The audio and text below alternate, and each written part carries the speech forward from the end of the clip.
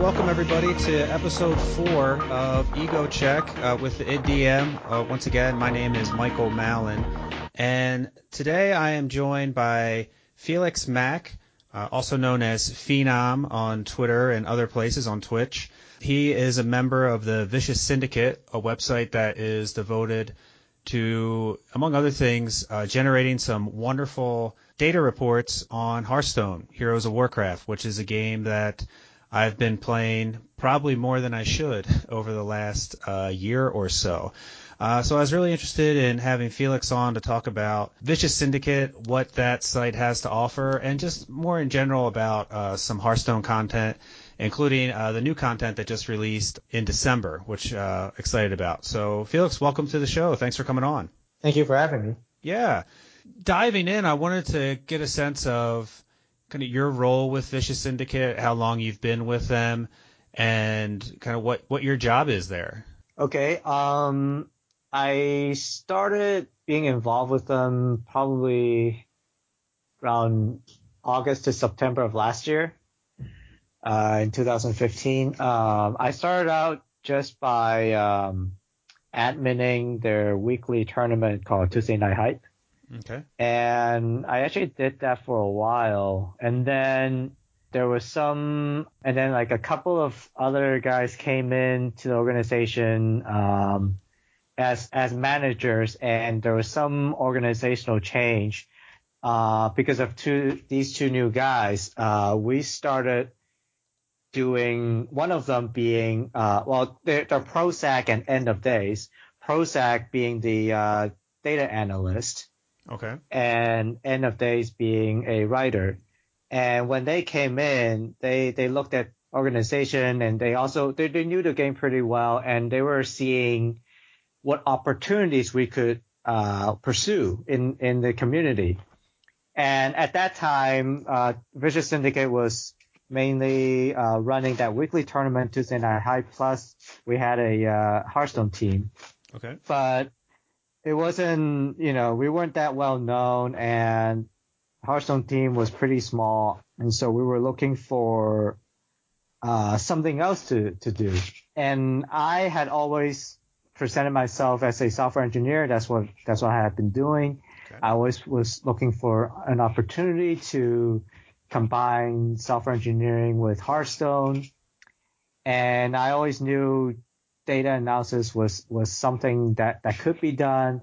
And then since Prozac and End of Days joined, and Prozac bringing his data analysis skills, we started this Data Reaper project. I told him that Tracklebot has this API that allows me to download data from users that give me their API credentials.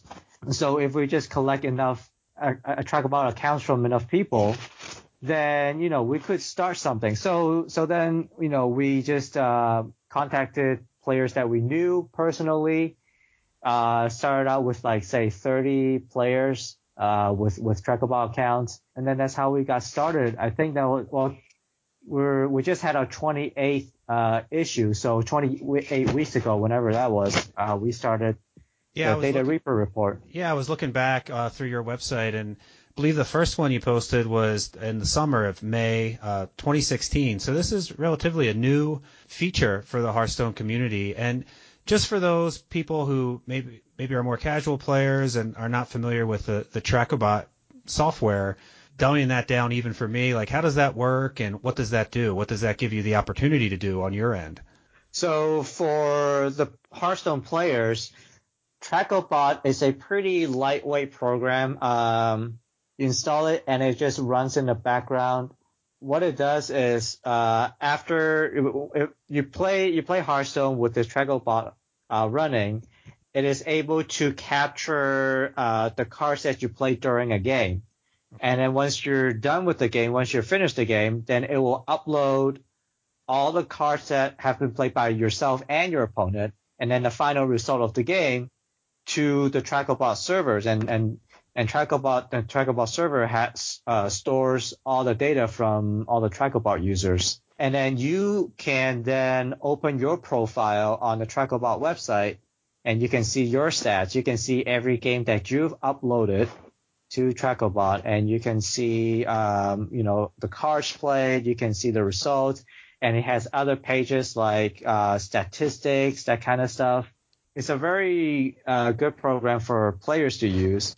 Okay. And for us as data collectors, because TrackleBot provides a simple API that, like I mentioned, if you use TrackleBot, then all you have to do is give us your API username and token. Okay. And we can use these two informations, the API credentials, to then just download your data. So everything you see in your profile, we can download the data. And so what I do is I download the data from all these users. I store them in my database, and then I pass the data over to Prozac, who then run them through his data analysis programs. And then the results are handed over to End of Days. Then he writes up the report and combines the write-ups from class experts, and then we produce the final report. Yeah, it sounds like quite the production that you have set up. And listening to you had given an interview to Coin Concede, which is a Hearthstone podcast, and it seems like you're more on the retrieving the data side of the operation. Like you get the numbers and help with that part of it, and other people take over the analysis piece. Is that correct? Exactly. Okay. And one of the cool things about the Data Reaper report is, one of the things that's near and dear to my heart, I'm a psychologist in my day-to-day life, so I've done like research and have taken research methods classes and published research publications in the past.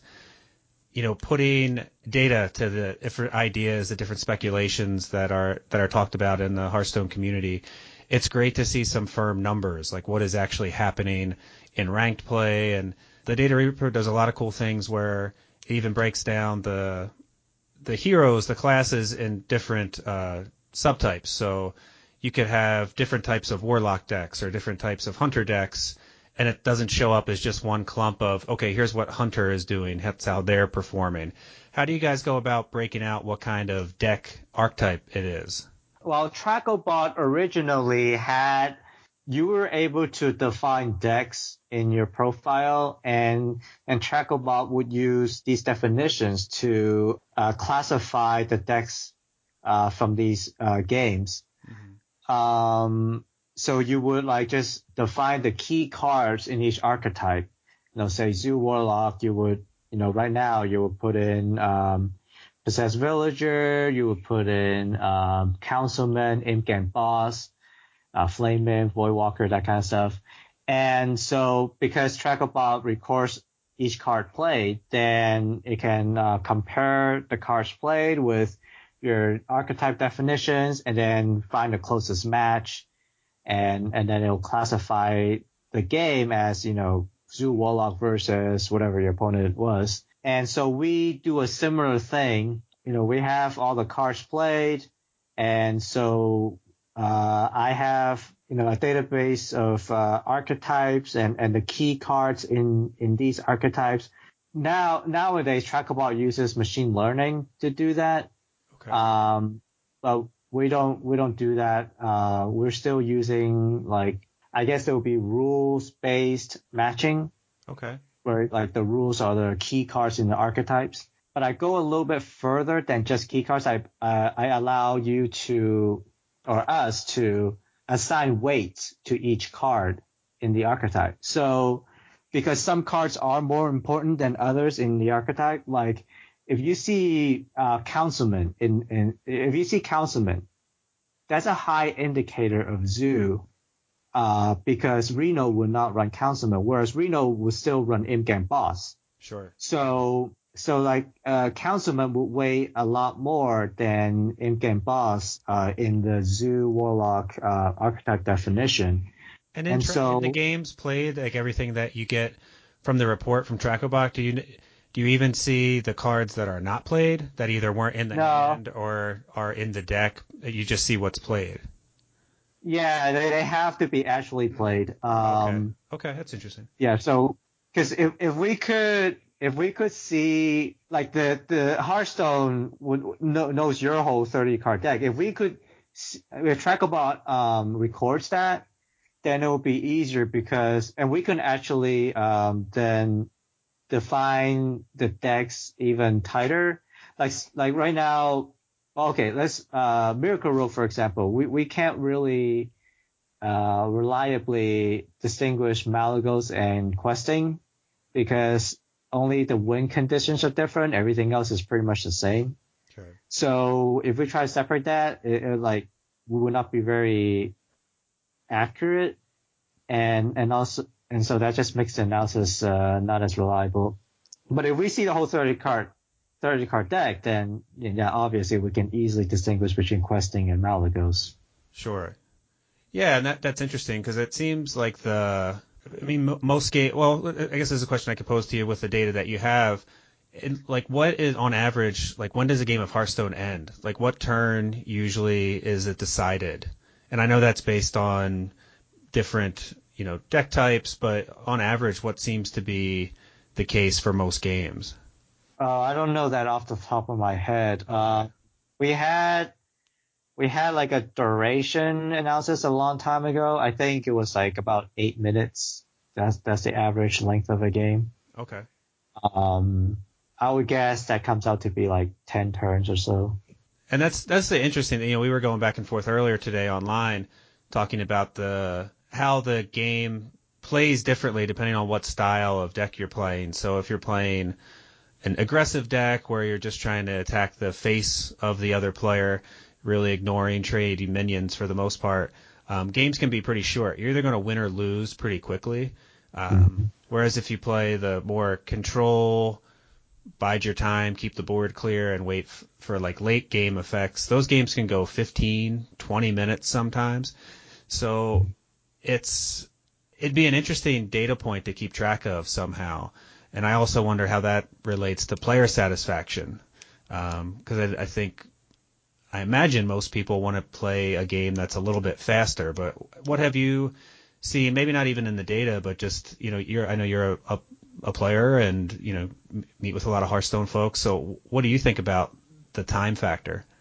Probably in general, at the pro level, players rather have games a little bit longer than the other players that are more casual or just amateurs. Mm-hmm. Well, I guess if you're amateur like if you're actually competitive but just amateur at an amateur level, I think you probably still have similar mindset as the pro competitive players. So I guess we're comparing competitive players to casuals who only play like a little bit a week and doesn't really care about ranking up or anything.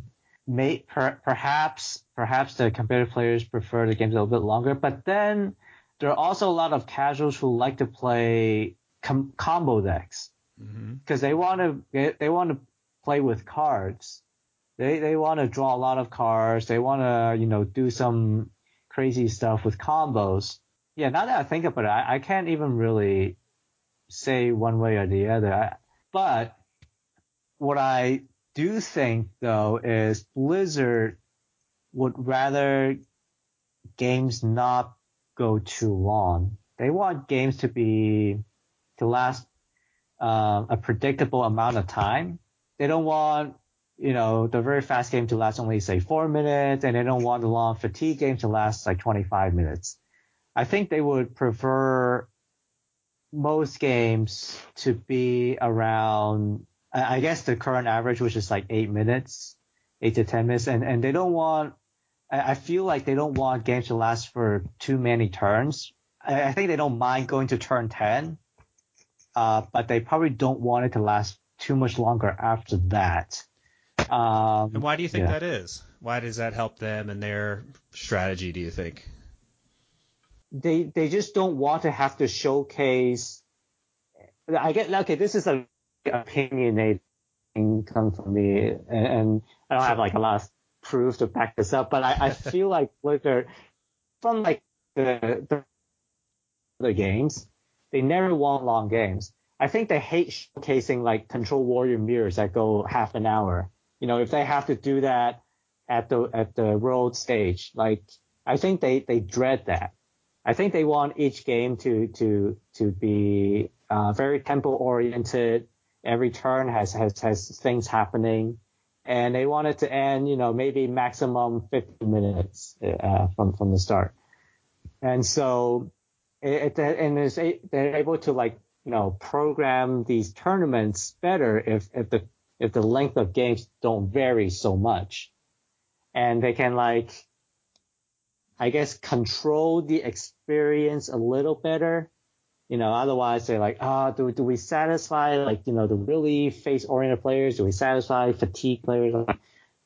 To concentrate on either aggro or mid-range tempo that go about, maybe 8 to 15 turns, something like that, and last around 10 minutes. And that way they can create a consistent hard experience broadcast games. Yeah, no, I think that's a really interesting observation. And, I found myself watching some of the tournaments being played, and I really find it interesting with those longer games, like listening to all the strategy and different things involved. But a lot of times when I'm playing a game, I'm like on the treadmill or I don't have a ton of time. So I don't really have the luxury of playing 15 to 20 minute games of Hearthstone because there's other things I want to fit in during the day. So I tend to agree with you that I think they probably make design choices to keep the game from going just all control all the time. I think that would be rough on a lot of the players out there. It sounds like you agree with that. Yeah. One of the words you mentioned, and I wanted to get your thoughts from this as certainly a legend level player. I believe you've hit legend multiple times playing Hearthstone. Is that correct? Yes. So you mentioned the word tempo, and I hear that word a lot, and in terms of what's a good tempo play, what's a bad tempo play, and again, just kind of dumbing things down. What does that mean for players out there who are trying to improve, trying to look at the data report and understanding, okay, how do I become a better player? So if you were to become a better tempo player, what does that mean? It means you want to think about the board states after your turn, whichever plays you want to make. You could say use a spell to remove something, but then you're left with only what you had before and you don't add to the board. Whereas maybe you can just play a minion that more than challenges your opponent's minion. And sure, you don't remove that minion right away, but you can play a bigger one yourself. So now your board advantage is even bigger than before. Like say there's a 3-4 on the board against your 2-1. All right, at this point you're a little bit behind. If you can now, maybe you can use a spell to clear this 3-4, but then you can't do anything else. So you'll still be left with just a 2-1.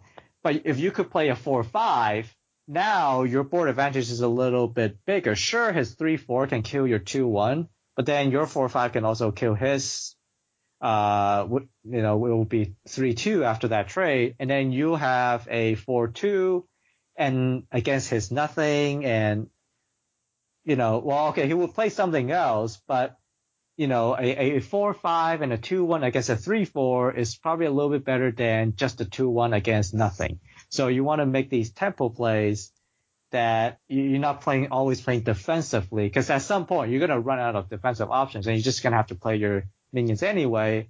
And then your opponent can answer them, and then now you're just going to lose the game.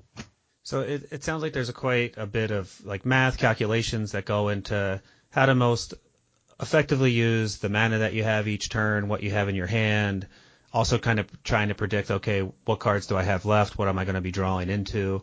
It sounds like there's a lot to go into it rather than I'm just going to play the best card I have like on curve or according to the mana cost. At the very highest level, yeah, there are a lot of things considered. Like my example was just a very simple one. Sure. Something you would learn like when you're just picking up the game. But yeah, at the very, very highest level, when you know your deck very well, when you know your opponent's deck very well, then yeah, there's a lot more that goes into each turn.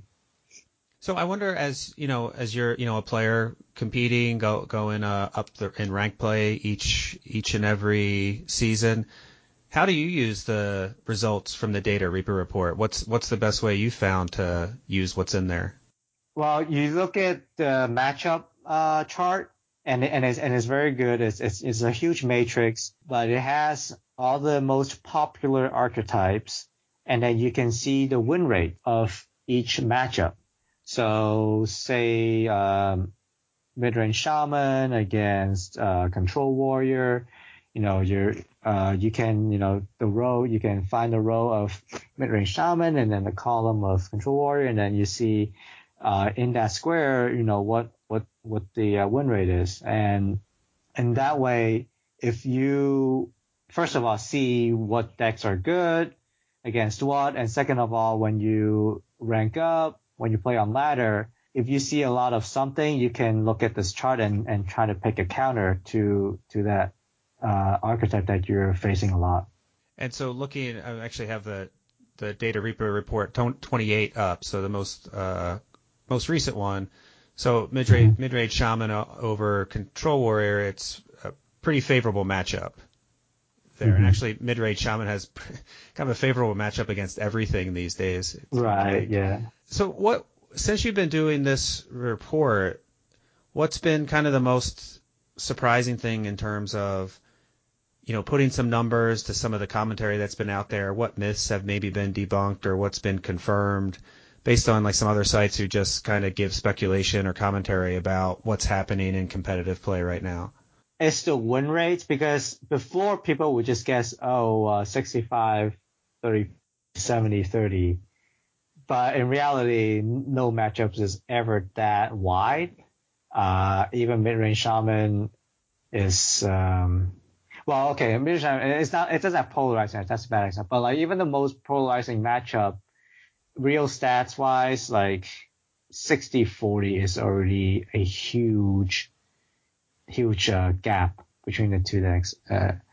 So that's because we have a lot of data, then, we can really pinpoint the win rates of these matchups. And also one matchup that End of Days had always harped on being misconstrued by most players is before Karazhan, Zoo Warlock versus Aggro Shaman. After Maelstrom Portal came out, obviously it's hugely favored for Aggro Shaman. I mean, as much as I guess I shouldn't use superlatives like that. It's very favored for Aggro Shaman. As someone who's been playing Zoo Warlock or Discard Warlock all month and going against Shaman after Shaman, I can say that it's favored against Warlock. Yeah. So many board clears. But I just made it a point to play Warlock this month because I haven't played it much in the past, so I wanted to learn it. So, but yeah, go ahead. I interrupted you. No problem. But even before Maelstrom Portal came out, most people think Zoo was favored because Zoo can just play more minions faster. Mm-hmm. But in reality, it was actually very, very close because End of Days has this theory of, because when it is harder for Aggro Shaman to win, but if both players are equally skilled, the matchup was very, very close. And most people felt that Zoo is favored because the way Zoo wins is pretty simple.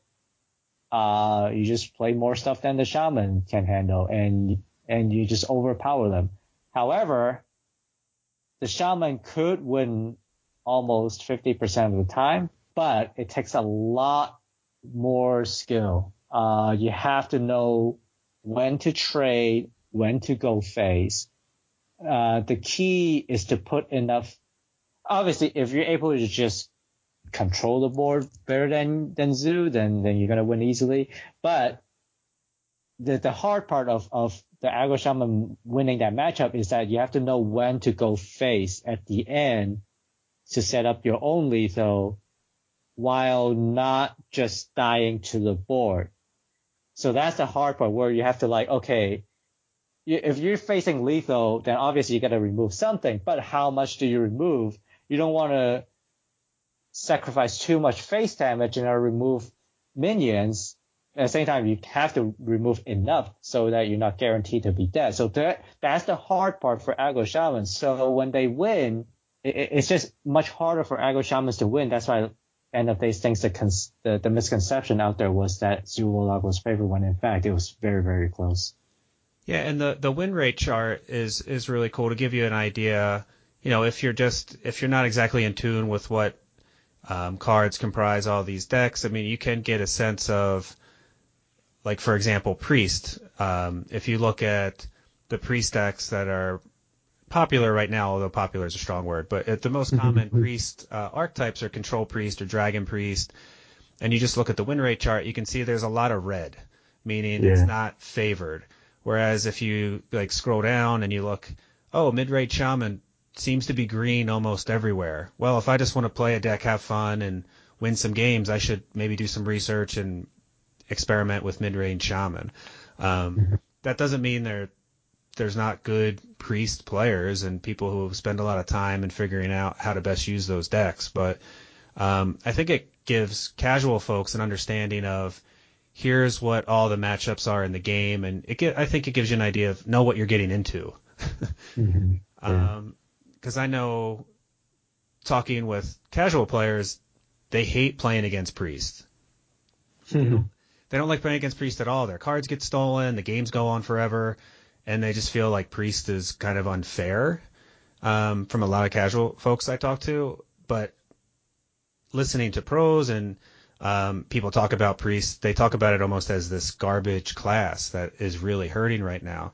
So that disconnect is kind of interesting. I'm wondering, like, what you think about that, or if you've noticed that difference between casual and professional players about not just Priest, but the different thoughts on the classes in the game. Yeah, I have noticed that. I think the reason for that is at the lower level, players are not playing optimally. Their decks aren't optimal, and so they're not aggressive enough for the Priest to suffer. At the high level, everyone knows how to maximize their tempo. They all have very optimized decks. They're able to produce a lot of damage, produce a lot of board presence. Then Priest suffers. But at the lower level, when they don't make good tempo plays, when their decks aren't good, they have bad cards in their decks, then the Priest has time to just sit around, steal your cards. If you don't play your small minions fast enough, then you get the turn 6 and they can play Cabal Shadow Priest and you really hate the game because that's a good way to put it. Yeah, that sounds about right. So that's why. So it's just lower level players that are not able to pressure the Priest fast enough for them to swing the game around before the Priest could swing the game around. Sure. And I think the other deck running into now, which is, I think you have it listed as a tier 2 deck at the moment, the Spell Druid, where it's just kind of setting up just some late game brutal turns and having to put, pressure as quickly as possible on the Druid to have to use those spells just to stay in the game. I think I've made the mistake in the past of just being conservative and just seeing, well, let me see what they're up to, instead of just putting as much pressure on as quickly as possible. Those are kind of things I think you learn just from playing the game and understanding, here's what my opponent's trying to do, which is really useful information if you're aware of that. And I think this report can be helpful in that way if you get a sense of, if you read each class and get a sense of the strategy for each class. I think it can just improve your ability as a player just to know not only what you're trying to do, but what the opponent's trying to do. Yeah. Oh, and also I just remember another misconception of, like, the one thing that the data shows is that the win rates at each level is pretty similar. Yeah. Because a lot of pros always say, oh, this matchup is two equally skilled pro level players. The matchup's a lot different from like two low level players. When in fact, actually most matchups are very similar across the board, and it makes sense because at low level both players are not as good, so they both make mistakes, and hence the win rates is still pretty similar in the end. Only in rare cases are there any meaningful differences at different levels. Do you see differences in win rates at the legend level as opposed to like if you look at ranks 20 through 15 or even 20 through 25? Have you kind of pieced apart the data in that way? Yeah, we've looked at it and it's just all very similar. There's just very little meaningful difference. So we just say it every time someone say, you know, this matchup's a lot different at legend level. We'll always say it's not. They're all very similar. Yeah, and even looking at the tier rankings, so saying like, okay, this is the quote unquote best deck in the game at the moment, or the highest performing deck, like mid-range shaman, which I think for people playing Hearthstone pretty regularly would say is pretty oppressive in terms of where it's at in the meta and where it is in competitive play. And it looks like the win rate is 55%. Am I reading that correctly? The power rankings? Yeah. Yeah, that's what you can expect at the current meta if you face, the average meta currently, yeah. So even that, which seems to be way overpowered right now, it's still a 55% win rate, which, I don't know, that doesn't seem, statistically speaking, it seems less dramatic in numbers than it is when you're actually playing against it, if that makes sense. Right. So what from the data kind of makes a tier 1 or a tier 2 or tier 3 deck? Like where do you split those apart? I don't know for sure. It's probably around 52 for tier 1. Okay. And then 52 to 48, or maybe 52 to 50, that's tier 2, and then 50 to, I think if you just look at, I don't have it in front of me, but if you just look at it, okay. So it's based strictly on the win rate there that's posted. The power, the power ranking. The ratings, yeah. Okay. So I mean, looking at that, it gives you a sense that if you're just sort of a casual player and you're going to take the Anyfin Paladin, that that's probably not going to be as successful than if you were to take a Secret Hunter at this point in time. Right. Just given the rankings. Okay. So one of the things, I was excited to speak with you here this evening because there's a new set coming out. Mean Streets of Gadgetan expansion's coming out just in a couple of days. So by the time this posts, it'll be live already, which will be exciting.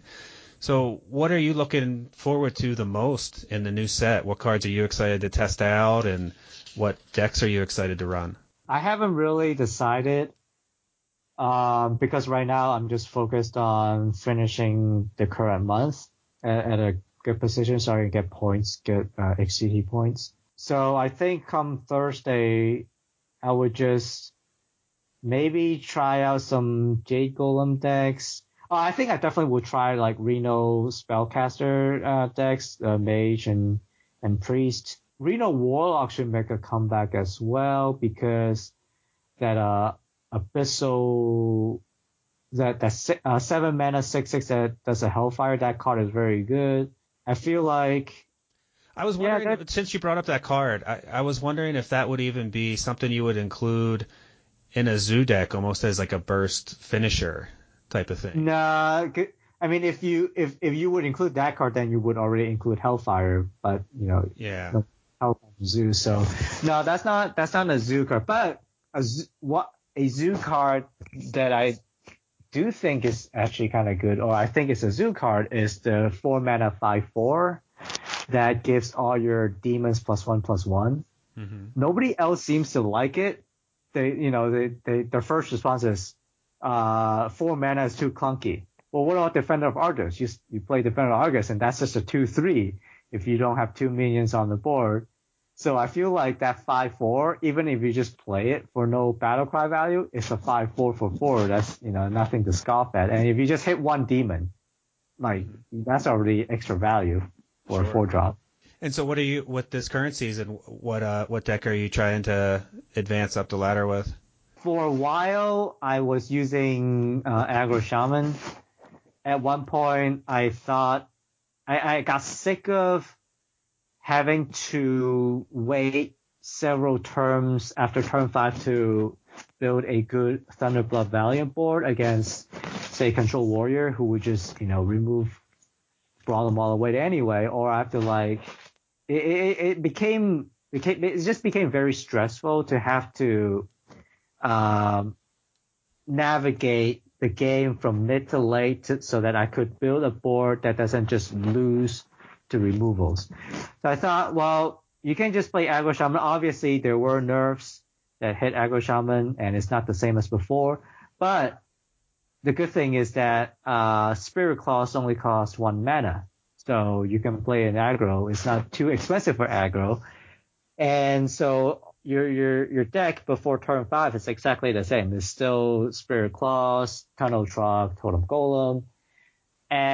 But then once you get to turn 5, you still have Astral Drake. But after that, then it's different because you're not playing Thunderblood Valiant, you're not playing Ragnaros, you're not playing Fire Elemental. Instead, you're playing Lava Burst, you're playing Doomhammer, you're playing Rockbiter still. So I feel like early game is the same, right? You just try to play the board, try to get ahead, and then after turn 5, you use Burst to burn down your opponents. And I was pretty successful with it. At some point, I sort of got sick of it too, and I switched to mid-range, and then I'd had success with it too. And then other decks I've been playing are just Spell Druid, Mali Druid, little bit of Mali Rogue, a little bit of Temple Mage, yeah. And where's your ranking right now? Well, this morning I was at about 37, but I just did poorly before this, so right now I'm at like 161. I really, and that's for people listening. That's like the legend rankings, not like ranks, but Yeah. I imagine you got legend pretty early in the month. Like, how soon does that happen for you now?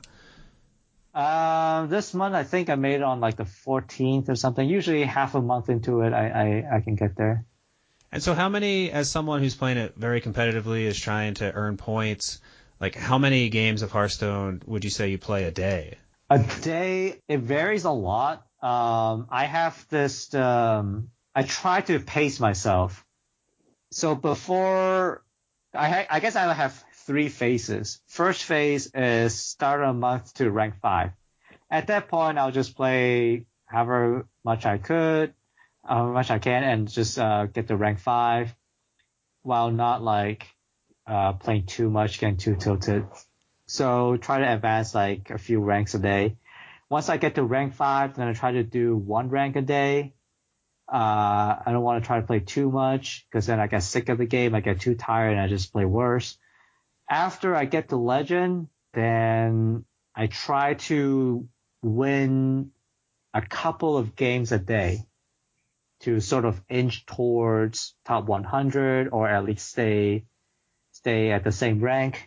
Because again, I don't want to overstretch myself. I find myself tilting a lot when I play too much. So I would just want to make I feel like a little bit of progress every day keeps me more sane than trying to grind. Like I know a lot of players can just grind all day every day. Perhaps I'm too old for that. So I just try to pace myself and, get a +2 win record every day to, inch towards top 100, top 50 or whatever. And so what do you find is your like win rate just overall, regardless of the deck you're playing? Like, what are you shooting for and what tends to be the result? Like, and realize it can vary day in, day out, but overall throughout a month.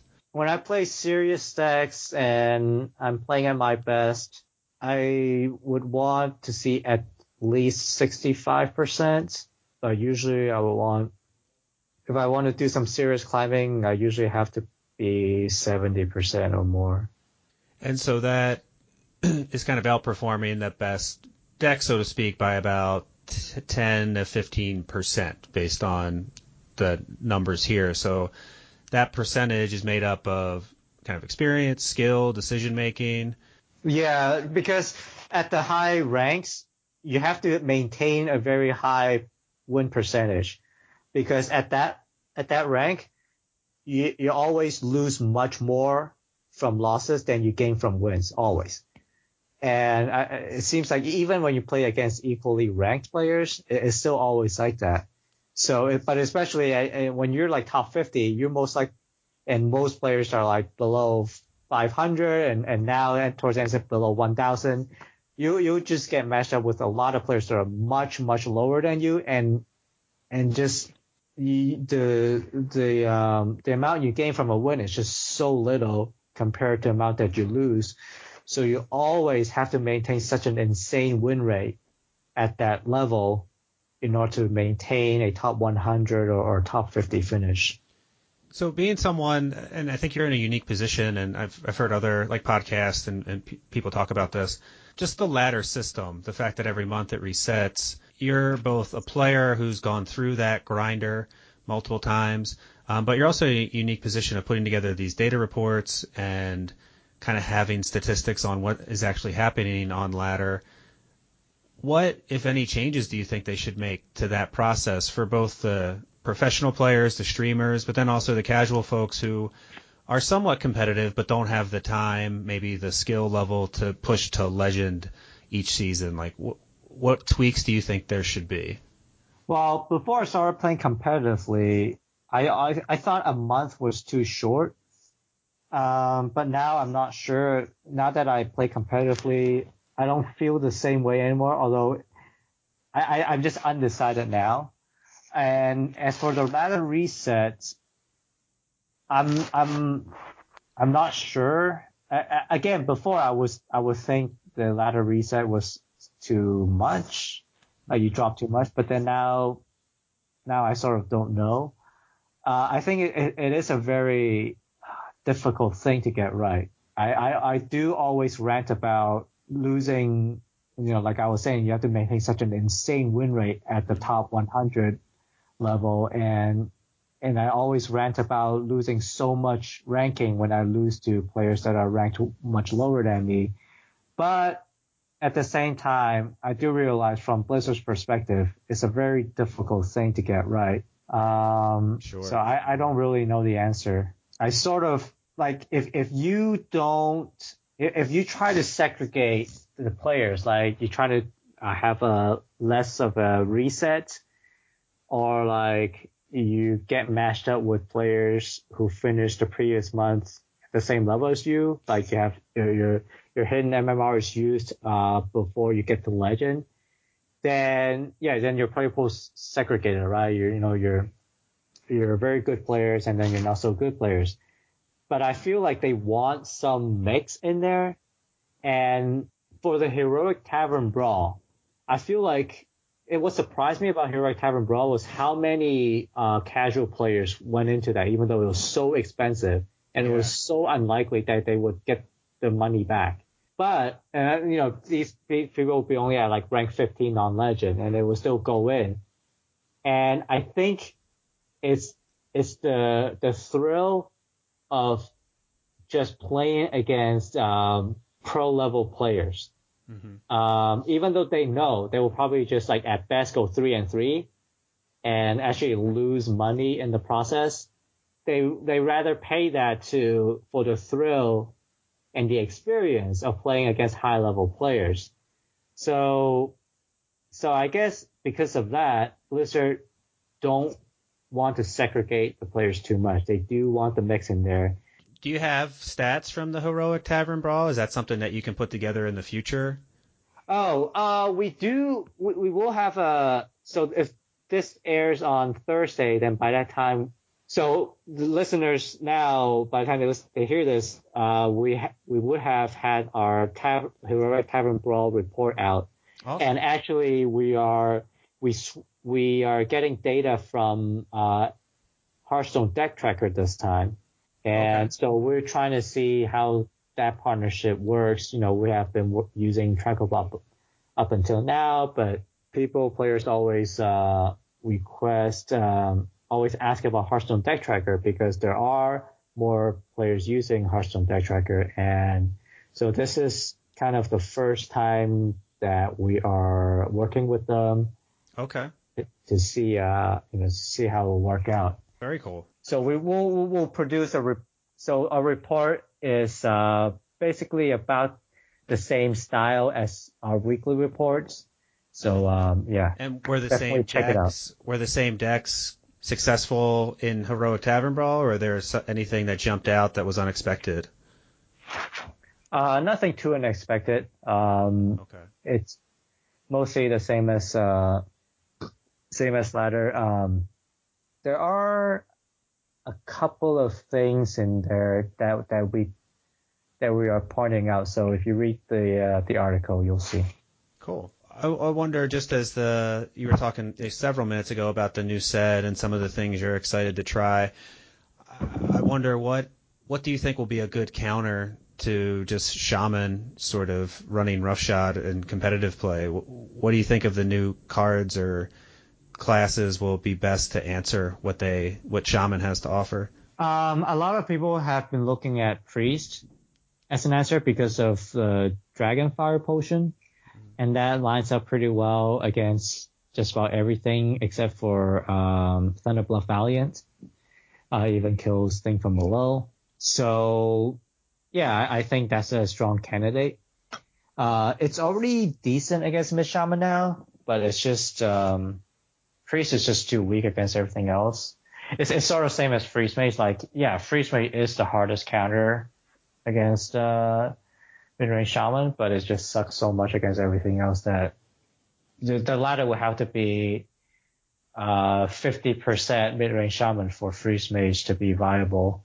But even at like 30%, Freeze Mage is still not viable overall. Yeah.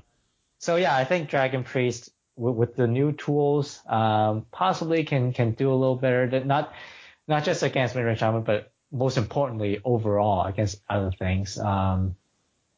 Like it needs to have good tempo, very good tempo, in order to not lose the combo. That's always Priest's weakness, because Priest cannot go above 30 health like Control Warrior. It will always lose hard to Druid and Rogue combos. So it needs to have enough tempo, like you mentioned earlier, to pressure the Druid enough so that they have to spend their resources surviving instead of hoarding cards to combo you down from 30. Right. So one of the last things, I appreciate all the time you shared with me here today. One of the last things I had is just kind of thinking about the future of this data analysis and where it can go and how it could help both, professional players and casual players. So, and some of these things are just maybe ideas I have that aren't realistic, but I wonder if there's a future where there's some kind of program that's running in the background and it's reading what cards you have in your hand, and it can kind of tell you, okay, if you make this play right here, here's your win percentage. And if you make this play, here's this win percentage. And almost like you could have this real time, here's the best thing I can do right now.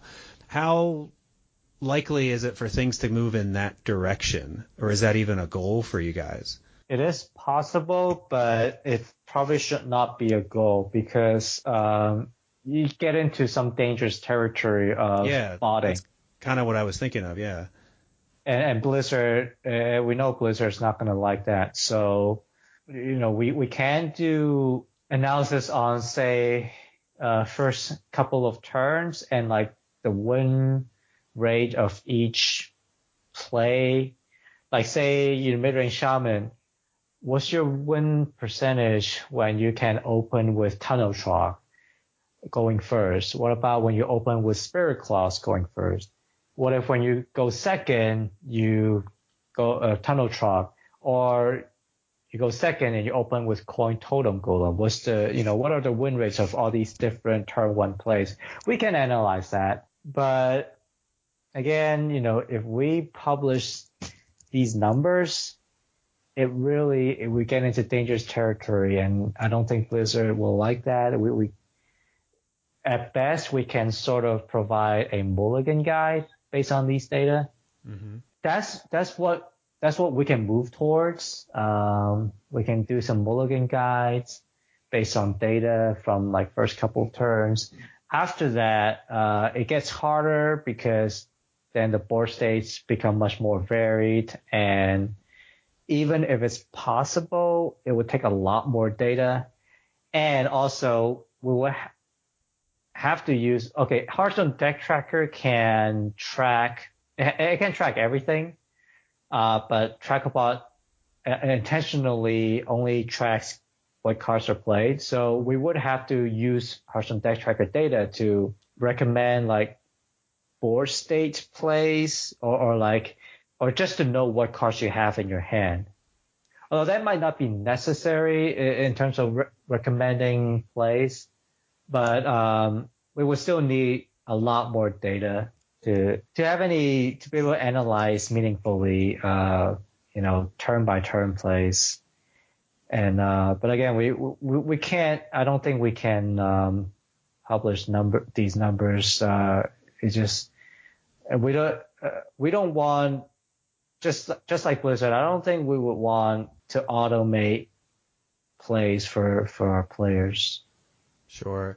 Well, and kind of in this, no, and one of the, I think the favorite articles that you published back in the summer was on Fiery War Axe for Warrior, which is often dubbed Fiery Win Axe. And what you looked at is kind of win rates based on if Warrior starts the game with Fiery War Axe or doesn't. And the difference in win percentages was, pretty interesting. I mean, it definitely increased the win percentage for Warrior against, I think, everything. So is that the kind of analysis you're talking about? Maybe doing more of that in the future? Yeah, it'll be something similar to that.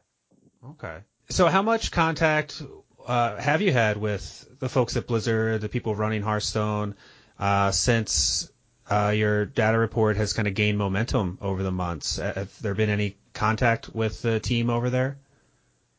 Just a little bit, nothing meaningful. I think they mostly just keep in contact with content provider. I mean, I guess we are content producers, but a little bit different in a different way.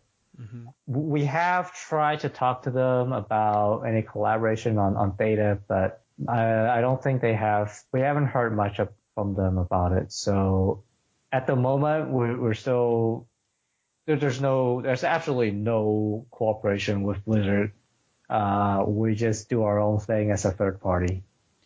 Yeah. So how is all of this funded? How can people support you besides, visiting the site and, taking in the information, but what's the best way for fans of your work to, try to chip in and keep it going? We do have a Patreon page. It is linked throughout our website, definitely in each report. Our viewers can go there and become a patron. And we also just recently launched a store on Zazzle, and where you can buy merchandise like shirts and mouse pads, poker cards, that kind of stuff. But mostly apparel. So there are a lot of products on Zazzle for apparel. So ranging from basic t-shirts to sweatshirts, hoodies, men's and women's, tank tops, even kid stuff, infant stuff, baby stuff. There's actually a lot. Like last time I checked, there were 157 different kind of apparels on that site. Okay. So we haven't talked about it a lot, but we do want people to be aware of the store, and if they want to wear Vicious Syndicate gear, then they can go to the store and buy from there. Yeah, and the logo is really sweet. It's like this Grim Reaper face. It's red, black, and white, and has the VS underneath with kind of a scythe thing over its head. Who designed that? Nobody in-house. We just found an artist or an agency, I don't quite remember, to do the logo for us. It happened around the same time we started up the Data Reaper report, I think. Because like I was saying, when Prozac and the Days came into the company, we were looking at ways to sort of pivot the organization. And so the rebranding was key part of that. Cool. And now when you're not working for Vicious Syndicate, do you you have another job, or how else do you keep busy? At the moment, I do not have another job. I keep busy by trying to be competitive, trying to be a pro player. Yeah, excellent. And so far, how's that been going overall? So I started playing competitively in spring. So starting in February, and I did make prelims both spring and summer, but I lost pretty early both times.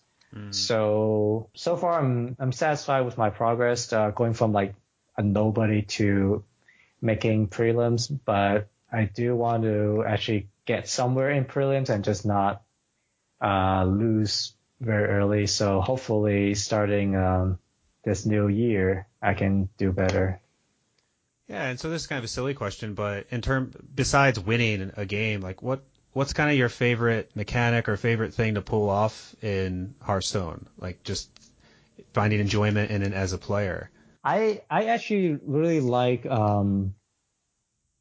board oriented decks or games. My first favorite deck in at least since beta was Zoo. It was the first deck that I got Legend with a long time ago. It was Zoo. And I just like controlling the board, having stuff on the board, and being the aggressor and dictating the tempo of the game. I oftentimes find myself struggling with the playstyle of combo or control decks because with those decks, you're just drawing, you're trying to answer the board, you're hoarding cards for combos or answers. And I enjoy just playing minions onto the board more than having to play defensively. But I mean, as a pro player, I do have to play whatever is best. So if control is best, I still have to bend my will and play that way just to get results. Yeah, I'm with you. I like playing kind of the aggressive to mid-range decks where you're putting stuff on the board, you're kind of making smart trades, but you're kind of sitting back and waiting just doesn't appeal to my sensibilities.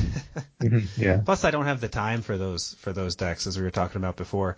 So awesome. I really appreciate all your time. Where can people find you online if they have like follow-up questions or just want to, say thanks for the work you're doing? How can they reach you? I am on Twitter at Phenom23. That's pretty much where my public presence. I do have Twitch account, but I don't stream. So, but if you see me in Twitch chat somewhere, then you could recognize me. It's the same username, Phenom23. Cool. But otherwise, just visit vicioussyndicate.com, become a patron, buy our merchandise, and that way you support Vicious Syndicate, you support me. Yeah, and I'm happily a patron, a supporter of Vicious Syndicate, so thank you for the awesome reports that you put out each week. I'm excited to see what's in store for future content from the site, and I might have to pick up a sweatshirt or something, a hoodie. That'd be pretty cool to be sporting that in the future.